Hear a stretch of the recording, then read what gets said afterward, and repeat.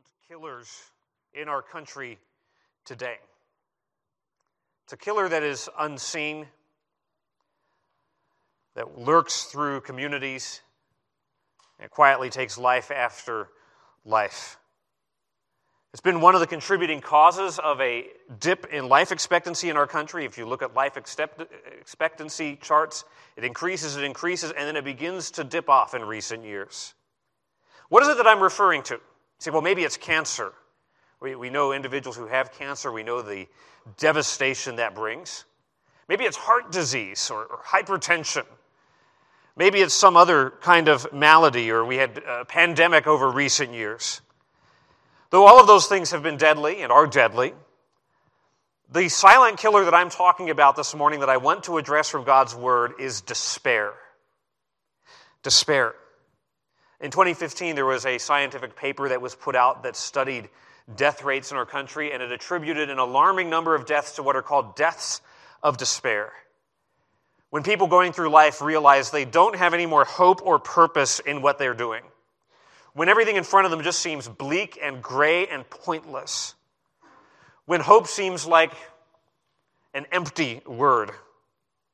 It's despair that drives the radical increase in drug overdoses. When people think, there's nothing here, so let me try to medicate away my problem and try to escape from it. It's what has led to the alarming increase in suicides in our country. And you think of all of the cascading other disasters that flow from that, drunk driving accidents, liver failure, and so much more that comes as a result of people facing despair and throwing their hands up. It's in despair and isolation that many turn to the empty hopes of a full bottle, that many try to find escape from the hatch of addictions. Grief sends others down in a downward spiral into just self-destructive behaviors. Others try to sort of medicate away their problems with an addiction to entertainment, just binge on Netflix or scroll on Twitter or Facebook or Instagram to just try to block out the pain, block out the noise. Other people, low-grade despair is not deadly, but it's just a constant feature of life. Though it does not maybe take their lives, it seems to suck the life out of life, to take the color out of the picture. It's like clouds that just hang overhead that are drooping down like fog. It's like casting life in a drab gray. What is despair? Despair is simply taking hopelessness as a worldview and accepting it as a way of life. It's the belief that, it's the resignation to this idea that things are never going to get better and there is no light at the end of the tunnel, and if it is, it's a train that's coming right at me. That's despair. Now, I want to just ask a question. Have you ever found yourself there? Maybe you find yourself there this morning. You're like, that's me. I'm somewhere on that despair spectrum. And sometimes we assume that things like despair and depression, anxiety, those belong to the realm of therapy, not the realm of theology. I want to go after that assertion this morning to say that the Bible does indeed speak to these realities. The Bible does indeed address us right where we are. The Bible does speak to what are commonly called mental illnesses and despair and depression. And Psalm 130 is one of those passages that does precisely that. What do you do when you find yourself in the depths? What do you do when you find yourself in despair? What do you do when you find yourself in that place of gnawing pain? What's the roadmap? Where do you go? Where do you turn? Now, that despair may be brought on by loneliness. That's a huge problem. We're in the midst of a pandemic of loneliness in our world today. It might be brought on by guilt, that there's just something in your past, something going on in your life right now that you just know is not right, and the guilt continues to drag you down. Maybe it's brought on by shame. Something happened to you, or something was exposed in your life that has just brought embarrassment, brought shame. Maybe it's some trauma that just continues to hang on, or loss. Psalm 130 gives us a roadmap. And not only Psalm 130, we could go to Psalm 77, we could go to Psalm 42, Psalm 43. We're starting a series this morning called Real Psalms, Real Life. The book of Psalms is one of the most treasured books in the Bible for Christians throughout history, for believers throughout history, because it does speak to the reality of life. If you were to kind of walk into back when there were Christian bookstores, anybody remember those Christian bookstores? We used to have those. There were all of these books about sort of happiness and smiling people on the cover and how to achieve success. And you might get the impression that the Christian life is meant to be unending success and happiness, and if you don't have it, then fake it till you make it kind of thing. You go into your average evangelical church, the songs are all going to be upbeat and happy and bright. There was an article written a few years ago from Carl Trueman asking the question, what can miserable Christians sing? The book of Psalms gives us different types of psalms. That's one of the things that's amazing. There are psalms of thanksgiving that just rejoice in God's goodness. There are psalms of praise that just reflect on who God is. There are psalms of wisdom that go through Israel's history and God's work in Israel's history. But you know, the largest category of psalms are what are called psalms of lament. When was the last time you heard that word? Lament. How well do Christians lament and face up suffering and pain, whether that is emotional or physical pain, and take it to God? We tend to sort of isolate our pain and personalize our pain and privatize our pain. Yet the Psalms were written for Israel and for subsequent generations of God's people throughout redemptive history to have language for our lament, for have words to say when the pain is gnawing. And these were meant to be sung corporately. These are meant for us as God's people together to say, that's me as well, and I can enter into that song. So follow along as I read Psalm 130. Psalm 130, beginning with the title. It is a song of degrees. That word just means ascent. These were sung by pilgrims as they went up to Jerusalem for festivals. Out of the depths have I cried unto thee, O Lord.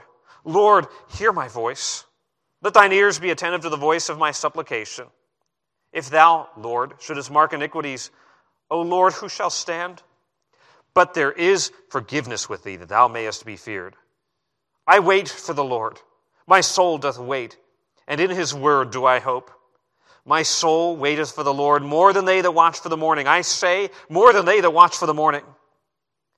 Let Israel hope in the Lord, for with the Lord there is mercy, and with him is plenteous redemption, and he shall redeem Israel from all his iniquities. You can imagine the pilgrims going up to Jerusalem every year as they're traveling, as they're walking the dusty roads. They would sing this section of Psalms, the section of the Psalter, as they passed their journey by, as they envisioned themselves going up closer to the house of God, drawing near to his presence, on the dusty road between home and Jerusalem.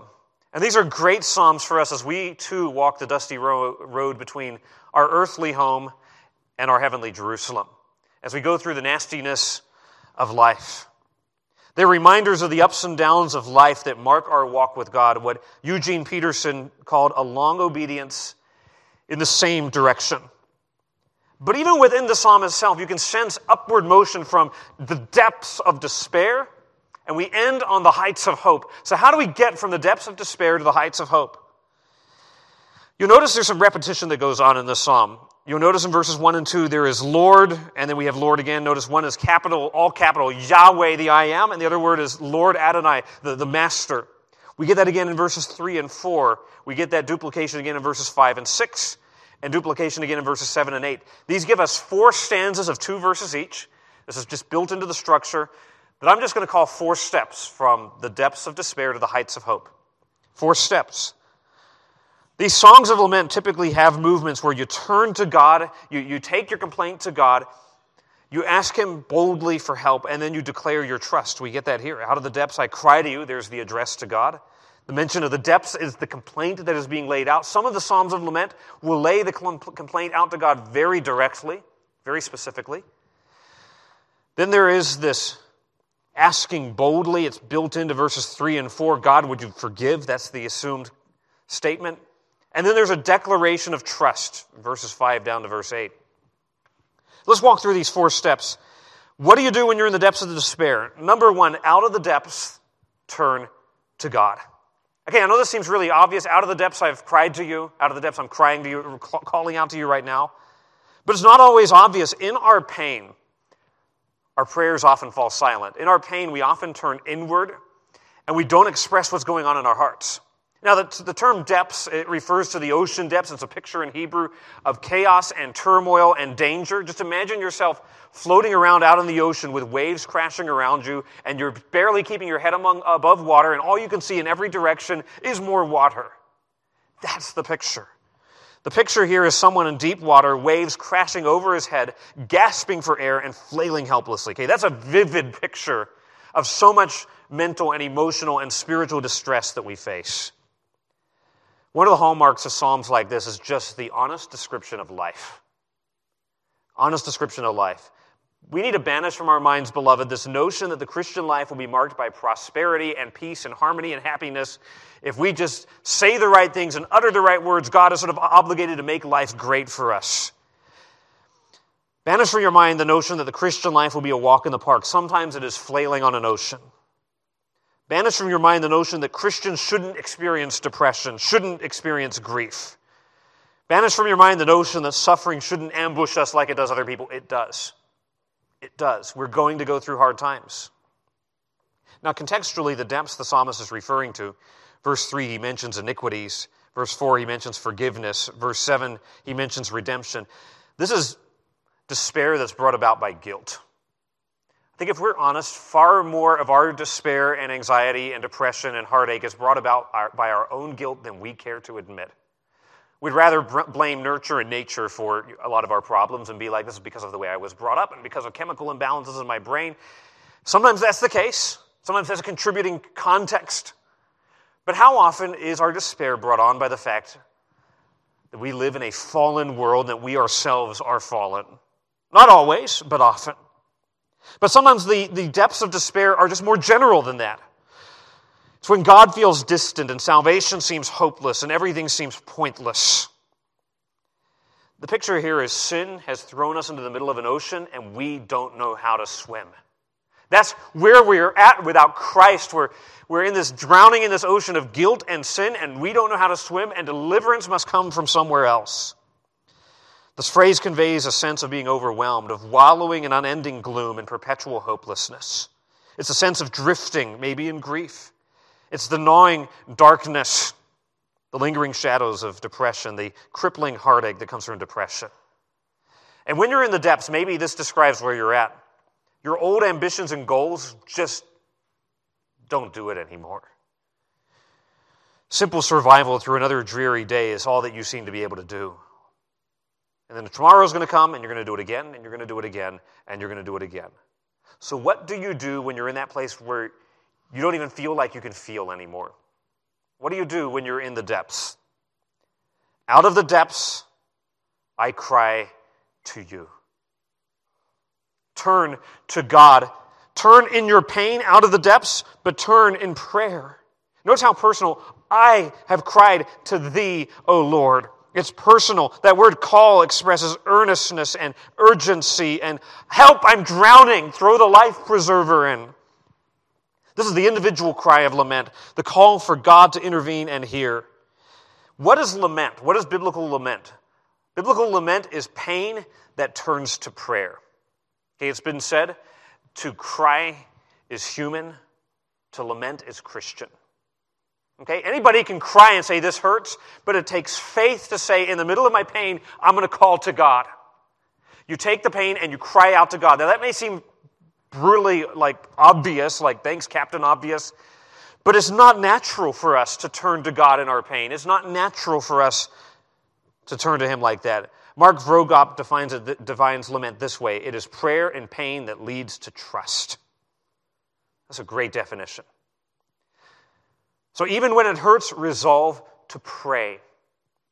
Make the decision to say, I'm not going to operate on my feelings because I don't feel like praying. I'm going to operate on faith. Rather than doing the natural thing of shutting God out in silence, the Psalms show us a better way. Honest, open, faith-filled lament. Okay, we live in a world that says your emotions are your identity. What you feel is who you are. That's not right.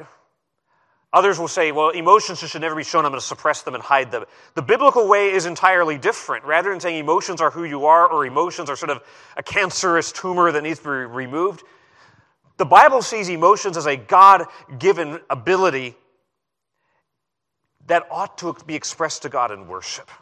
So whatever you're feeling, take it to God in prayer.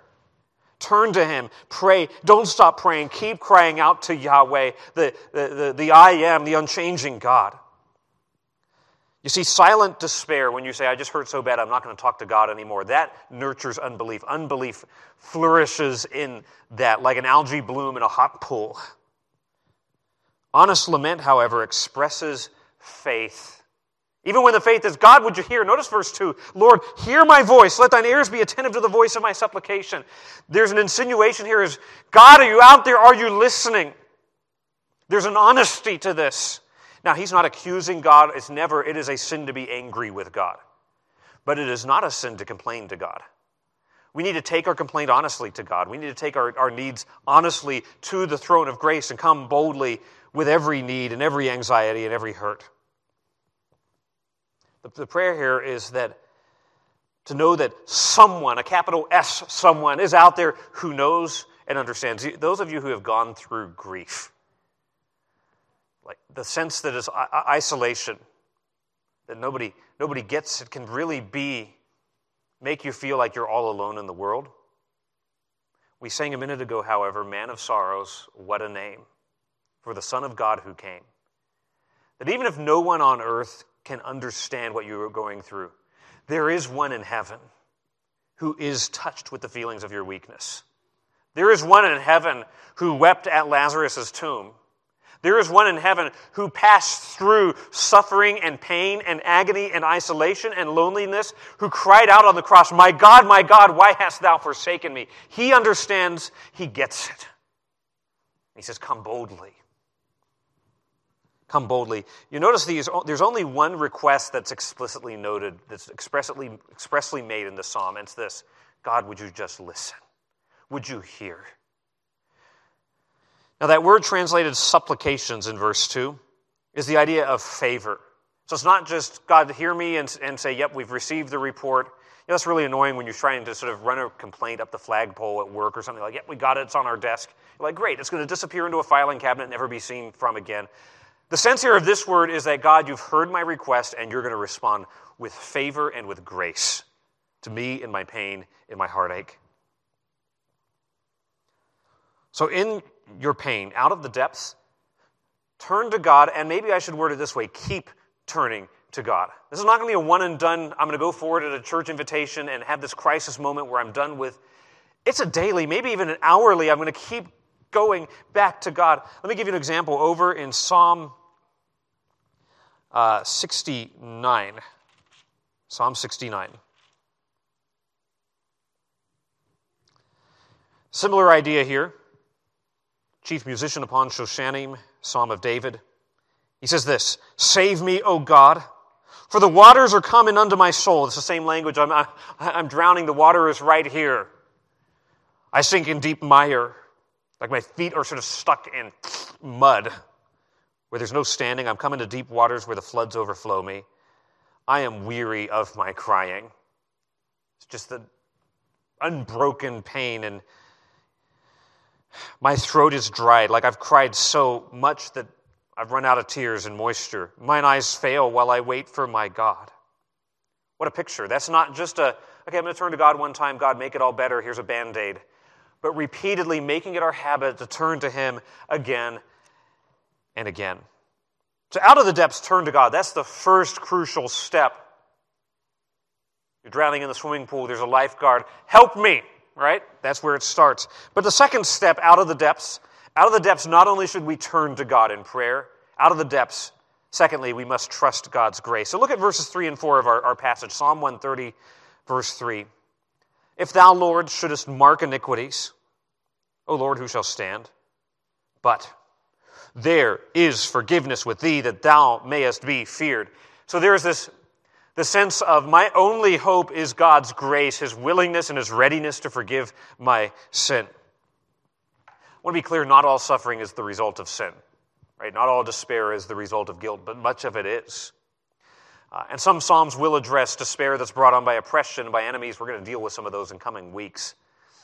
But the implication here is that the chief need of the psalmist, we don't know who the psalmist is forgiveness. He says, God, if you were to all the sins that I commit, if you were to record those and observe those and hold me to account for those, if you were to record iniquities, who should stand? In other words, you were to stand before God's judgment bar, before God's tribunal, and God were to say, all right, let's just evaluate your life based on what you said, thought, did, desired. It says there would not be a one of us in all the universe who would stand before God. Some people say, I want God to give me justice. You know what justice would mean to every person in the universe? It would mean eternal condemnation facing God's wrath in a real, literal place called hell. God is infinitely holy. God is also omniscient, which means he knows everything. That secret sin that you're like, oh, nobody else knows about that. That character flaw that you think you do a pretty good job covering over. Those thoughts that go through your heart and through your mind that don't ever make it to the light of day. God sees all of it.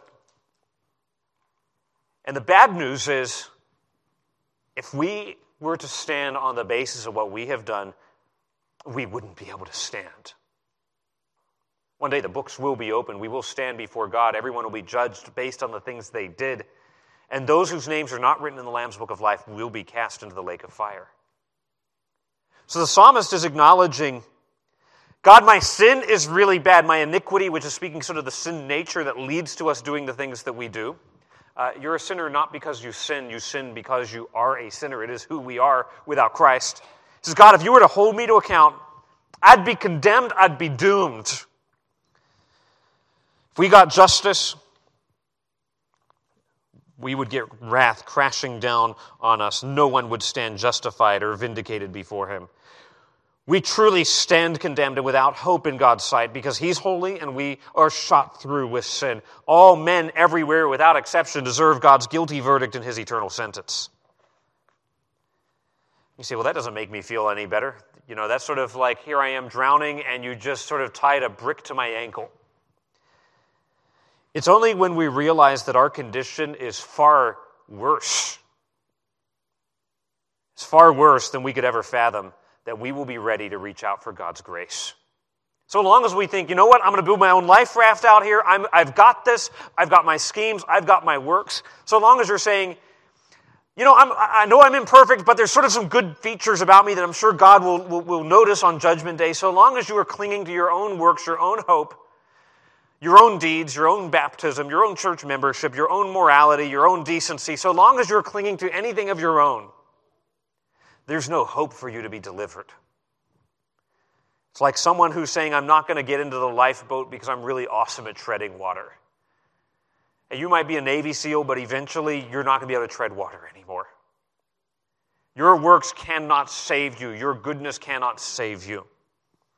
Which brings us to the fulcrum of the psalm, the hinge on which the whole thing swings. Verse 4, but there is forgiveness with you. There is forgiveness. If I'm drowning in a sea of guilt, the only solution is God's grace. So what's the source of this forgiveness? What's the source of this grace? But there is forgiveness with you. It's found in God. It comes from God and him alone. It comes as a gift, not as something that we earn. So verse 3 is all about God's justice, and verse 4 is all about God's grace. Justice, God giving us what we deserve, and grace, God giving favor that is completely and utterly undeserved, that is a gift. Now, there's some people in our world that struggle with both of these ideas together. Some people will say, God's not actually just. He's going to overlook some sins. And this is the idea that people, I hear this a lot. Maybe you have thought this before. I just think on Judgment Day, God's going to sort of weigh my good works, my bad works, and I think I've meant well, and so on the basis of me meaning well, I think I'll make it to heaven, or I hope that I will. That's basically saying, I hope that God's not actually just. I hope that God doesn't actually punish sin. Let me be honest with you, none of us actually want a God like that. When you are wronged, when you see injustice and evil in our world, you want a God of justice. We all want God to judge sin, just not mine. Okay, so we can't diminish God's glory by saying, I'm going to make it to heaven because God's going to just sort of set aside his justice for a minute, turn a blind eye to sin, sort of grade me on a curve. Other people want to diminish God's grace. This grace that so freely, verse 4 says, there is forgiveness with you. Even the most vile sinner who believes can be forgiven. Even the most rebellious rebel who repents will be forgiven. Some people find that scandalous and say, yeah, but we got to add something to that, right? I've got to do some good deeds. Baptism's got to go along in there somewhere, and maybe some confession, and maybe some penance, and maybe some church attendance. what we get here in these two verses is God's infinite justice. He will judge every sin, and he will readily forgive any sinner. How on earth can God do both? How can God judge every sin and yet forgive any sinner without compromising either his justice or his mercy? That tension finds its resolution at the cross. We sang this morning, we stand forgiven at the cross. It's not just God being like, oh, I'll forgive you guys for whatever reason. So there's a story in Islam where Allah has determined to forgive someone, but he's made a condition, you've got to make it to a certain village. You've got to make it to the village, and the guy dies 3 feet outside of the village. So Allah, in order to forgive the guy, moves the village. So it just kind of changes things around. That's not how God forgives. God forgives not by sort of arbitrarily saying, I forgive you, but no, not you. God forgives by putting sin on Jesus. And God forgives by pouring out his wrath on Jesus. God forgives by Jesus bearing our guilt, taking our sin on the cross, and utterly satisfying God's justice. So the penalty of sin is paid. When I've had conversations with Muslims, I said, your guys' problem is your God is not holy. And they kind of are taken back. No, our God's very holy. So your God can just forgive sin without actually dealing with the sin. The God of the Bible can only forgive sin if sin is dealt with. And the good news of the gospel, it has been dealt with at the cross. It has been dealt with by the finished work of Jesus, rising again from the dead. That's the guarantee that my sin, no matter how great, if it's confessed, if I come to him in faith, is forgiven. That's God's grace. We can only be forgiven by the work of another. We can no more remove our own guilt than one of us could remove a tumor from our own brain. It requires the work of another. So this is striking. Now look at the end of verse 4. There is forgiveness with thee, that thou mayest be feared. Does that strike you as somewhat surprising, unexpected? God forgives so that we would fear him. Like, I thought he would do this so we would sort of love him. Or if God's forgiving, some people would reason if God forgives any sinner on the basis of the finished work of Jesus, that'll just lead to people sinning willy-nilly because there's forgiveness. God's given us a check, it's blank, he signed it, so I'm just going to go out and cash it however I want. But the logic here is the opposite of that. God forgives any sinner who believes, who repents on the basis of the work of Jesus. And the result of that is not us going off and just, thanks for the grace, now let me continue on my path of sin. The result of that is me fearing and reverencing God. So Romans 6, the logic, that is the argument, shall we continue in sin that grace may abound? May it never be, God forbid. Because God's grace changes our heart. There's a power in this grace. There is a purpose in this grace. The fear here is not the cowering fear that says, oh, I don't want God. The next verse is, I'm waiting for him. It's the fear of reverence and love and respect to say, a God who is infinitely just and infinitely merciful, who has found a way to forgive the likes of me, is a God who is worthy of our worship. By the way, did you notice the fact that we're not thinking about our problems anymore? If you're following the steps out of the depths of despair, the way out of the depths of despair is not, the path out of despair is not found by staring at your despair. Let me just spend all day thinking about how bad I feel. And let me just go online and talk to people about how bad I feel. And let me go to a therapist and talk about how bad I feel and focus on the problem, on the problem, on the problem, on the problem. There's some people who have even conjectured all the talk about mental illness and anxiety has actually made us more mentally ill and more anxious. There's something to be said for saying, out of the depths, it's real, the pain is real, I'm going to cry to God, and then I'm getting my eyes off of the present pain onto eternal truths, the gospel. The psalmist has turned his eyes to eternal gospel realities. He has prayed through his pain to the gospel. He's gotten to the cross. Christians need this. The gospel is the life preserver we hold on to as we bob through the depths of despair, through those oceans of pain. Sometimes we treat the gospel as like, well, I believe it, I'm saved, I'm on my way to heaven, now let me get on with my life. No, the gospel is what we keep on going back to again and again, because there's going to be all kinds of things are going to change in our lives. Relationships are going to change, loved ones are going to die, jobs are going to go away. All kinds of things will change. You're going to get older, we're going to get sick, family members are going to move away. in the midst of all that, we need something that won't. Right? In a world of changing relationships, we need unchanging realities, and the gospel is that unchanging reality. I've quoted this before, but when our friends Andy and Bryn Gleiser, a few years ago, when Bryn found out she had cancer and they were sitting there in the doctor's office, the statement he made and that he has shared with us before, they looked at each other and says, well, nothing eternal has changed. Nothing eternal has changed. Beloved, if you're putting your hope in my family's always going to be here for me, or this job is always going to give me the security that I need, or this happiness, this level of income is going to give me the security I need, what happens when that changes?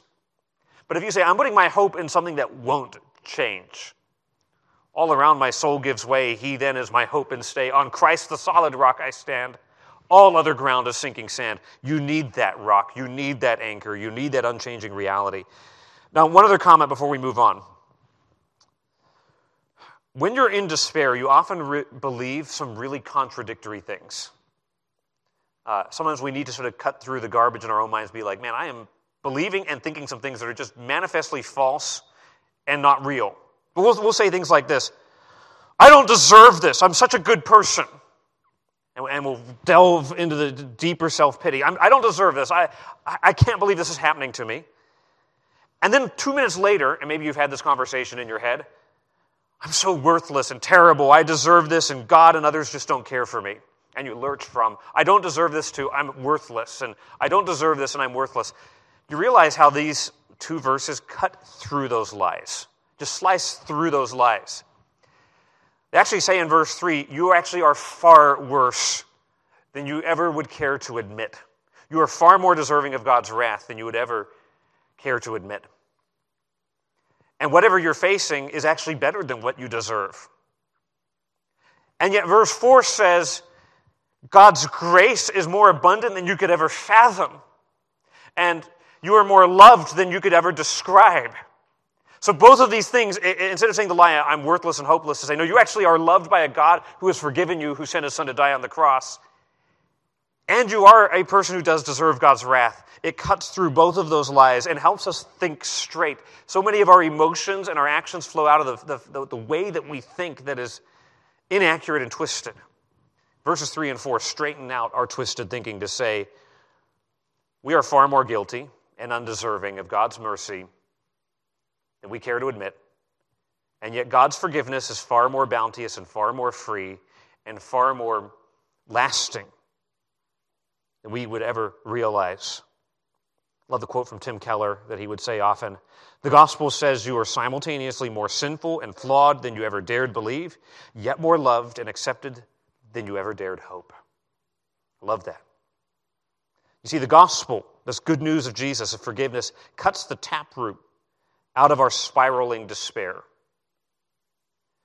And it's only the gospel that can demolish that foundation of fear in our hearts. It doesn't whisper lies to us to try to make us feel better. It preaches truth. And so we need to go back to that again and again and again. So out of the depths, you turn to God in prayer. Out of the depths, you trust. You take hold of God's grace. Notice how we're beginning to move up out of it. We're taking the focus off the depths, and now we've found a life preserver. We're being pulled out of the sea, so to speak. Number 3, out of the depths. Next, we must treasure God's promise. So verses 5 and 6, we get this, I will wait for you, as I sang a minute ago. The focus no longer is on me and my problems, but the longing is for God. I wait for the Lord. My soul doth wait, and in his word, or we could even render it promise. I'm hoping in God's promise. I'm putting my confidence in what he has said he would do and in his trustworthiness. Verse 6, my soul waits for the Lord more than they that watch for the morning. More than they that watch for the morning. Here's a principle for you. That which we treasure, we willingly wait for. Right? That which we treasure, we willingly wait for. You say, this is valuable enough, I'm willing to wait in line for this. So you're going to a restaurant, you're going into Starbucks to get your caramel iced macchiato latte with no fat cream and double the sleeve and no cup and all of this stuff. And there's a line of 6 people in front of you. And they're going really slow because they're all modifying their drinks like crazy, and you're going to be there for an hour to get your thing. You will only stay in that if you really, really want your caramel iced latte, whatever thingy-majigger from Starbucks, right? You only stay if that's a valuable object to wait for. If the line's really long, you're like, I'm going to go to Dunkin'. They have better coffee anyway. And there, off you go. I will wait for the Lord. My soul does wait is a declaration of saying, I'm treasuring God's presence and God's promise. So the psalmist, notice what he is longing for now is not mere relief from pain. To treat God as simply a sort of a medication for our pain is to basically make an idol out of feeling good. God's a means to an end. This is treating God not as a means, but as the end, as the goal, as the thing we're waiting for, as the one that we want and that we long for. So you can even replace this waiting with, I'm longing for the Lord. I'm longing for the day that I have His presence face to face. We get that word soul. My soul waits. That's not to say my soul is sort of a different thing than me, but this is to say my whole being is longing for and wanting God. So what sustains your faith while you await the storm to end? We get two metaphors here. In verse 1, it's the metaphor of storm. Verse 6, the metaphor of night. What sustains you? This text is saying, in His word I hope, God's promises. Sometimes pain will reveal the things that we really treasure. We realize, I'm not actually waiting and longing for God. A few years ago, if I remember rightly, here in Mobile, there was one of the hurricanes that came, and whenever it happens, the beaches move around, and hurricanes will unearth at times down like on Dauphin Island. Oh, look, here's an old ship that's been buried out there in the sand for years and years and years. Sometimes suffering and pain will do that in our own hearts. Those waves will unearth idols, things that we treasure more than God in our hearts. And when we lose them, the fact that we despair over losing them tells us those idols were idols and not just good things that we enjoyed. So, for example, it is normal and natural and right to grieve the loss of a loved one. There's probably something problematic if there's not some kind of, this hurts. But it's another thing entirely for you to say, I have no point in living whatsoever anymore without this person. That's telling you, that's your grief is telling your heart, that individual went from someone that was loved as a gift from God to really sliding into the place of God Himself. An idol is something you cannot live without. And sometimes God in His kindness will take them from us to help us realize we're not actually waiting for Him and longing for Him. Tim Keller goes on to say this, an idol is anything so central and essential to your life that, should you lose it, your life would feel hardly worth living.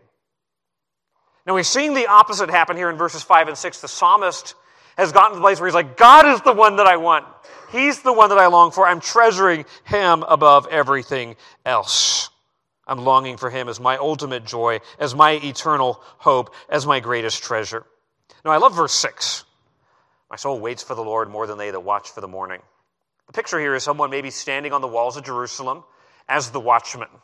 We get that image in Ezekiel. Your job is to scan the horizon to make sure there's not an enemy sneak attack that's going to try to break into the city at night. Let's be honest, most nights you're going to stand out there and you're going to see absolutely nothing. It's going to be boring, you're going to pace the walls, no enemy are going to come. And your shift is, say, you've got from midnight to sunrise. That's your shift. It's going to be long, it's going to be boring, it's going to be dark. But guess what? You know something is going to happen. The sun is going to come up.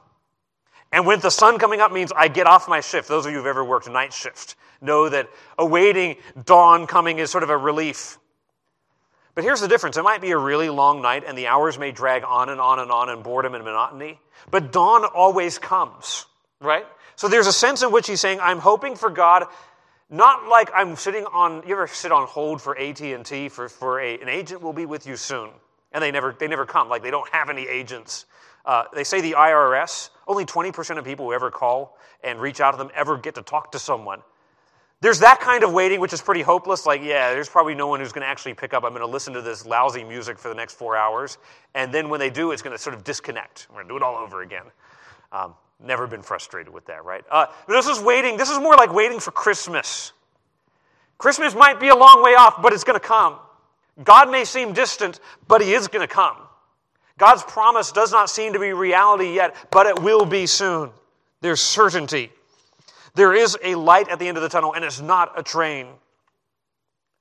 You see, he's decisively set his faith in God in spite of the pain. Trusting God, treasuring God, never just happens by osmosis.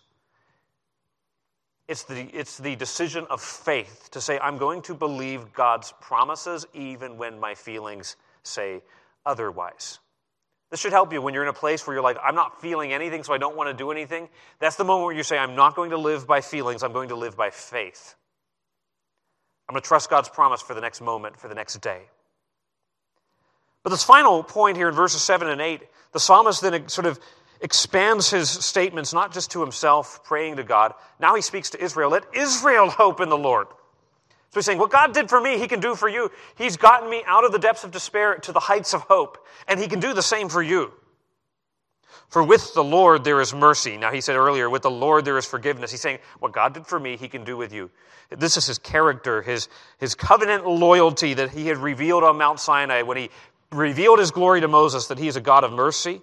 And with him is plenteous redemption. Redemption is ransom. Redemption is deliverance. God's a God who is abundant in grace. Paul put it this way. Where sin abounded, grace did much more abound. So where sin is sort of doing addition, arithmetic, God's grace is doing multiplication, is going up exponentially. God's grace is infinitely greater than all of our sin. So there's this call to Israel. When you get out of the depths, there comes a point where you teach God's people by sharing your experience. Maybe at points along the way, you bring God's people in on your lament. Many of these lament psalms are corporate. We are a very hyper-privatized age where we try to keep our pain to ourselves. The Bible says, actually, this pain should be shared with God's people. The same is true with the deliverance on the other side. He calls to God's people. So his experience in verses 1 to 6 prompts this exhortation in verses 7 and 8. So what's the basis of it? He says, let Israel hope in the Lord for reason, ground. Here's the reason why you hope in the Lord, not just sort of some vague, I'm going to trust in God. With the Lord there is mercy. The basis for this hope, the basis for going to war against despair is the character of God. Theology can do something that therapy can never do. Point you to the unchanging eternal reality that there is mercy with the Lord. There is plenteous redemption with him. Something that is eternally true even when everything around us changes. God's a God of covenant love, a God of abundant redemption, a God of immense grace, a God of infinite mercy, a God of unending love. So our goal should be to say, I don't want to stay in the depths of despair. Sometimes we like to stay in the depths of despair. It feels better to feel sorry for ourselves and focus on ourselves, to say, I'm going to get out of the depths of despair and focus on God and then other people. Sometimes we like the depths of despair because it gives us an excuse to not face down our responsibilities. Sorry, I'm not going to do the dishes today. I'm feeling really down. God calls us to say, turn to me in the depths of despair. Trust my grace, the gospel. Take hold of the gospel. Now, verse 8 ends on this glorious note, going from the I've cried out of the depths, the past, the present, we now look to the future. He will redeem, future tense, Israel from some of his iniquities. No, from all his iniquities. He's looking forward, of course, to the cross of Christ, but looking through the cross to a new heaven and a new earth on the other side. There's this gloriously good promise. Now, the word order here makes it the point, and he shall redeem Israel. Normally, Hebrew goes verb, then subject, but it flips the order here, subject and then verb to say, he and he alone will redeem Israel. He's going to redeem and deliver and save without your help or mine. It's God and God alone. But now he's looking from the past of forgiveness to a future of glorification, from earth to heaven. You see, one day final redemption will come. We believe as Christians, one day the pain that you are feeling, it might last the rest of your life. But pain will one day come to an end for God's people. Sorrow, weeping may last a night, but joy cometh in the morning. We believe the day is coming when there's going to be a new heaven, there's going to be a new earth. We have the promise of it. The fact that Jesus rose from the dead means that a new heaven and a new earth has already begun. So we're awaiting the coming of Jesus to make a new heaven and a new earth. Not like people waiting on the line for AT&T, but like people waiting for the dawn to come.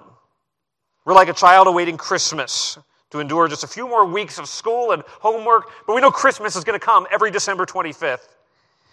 It's that reality that God will redeem Israel from all his iniquities. It's the reality that one day we will have that which has been promised, that which we long for, that which God has guaranteed to us, that enables us to say, I'm going to keep trusting today, and I'm going to keep trusting tomorrow, and I'm going to keep turning to God out of the depths, and I'm going to keep choosing to trust his grace and treasure his promise.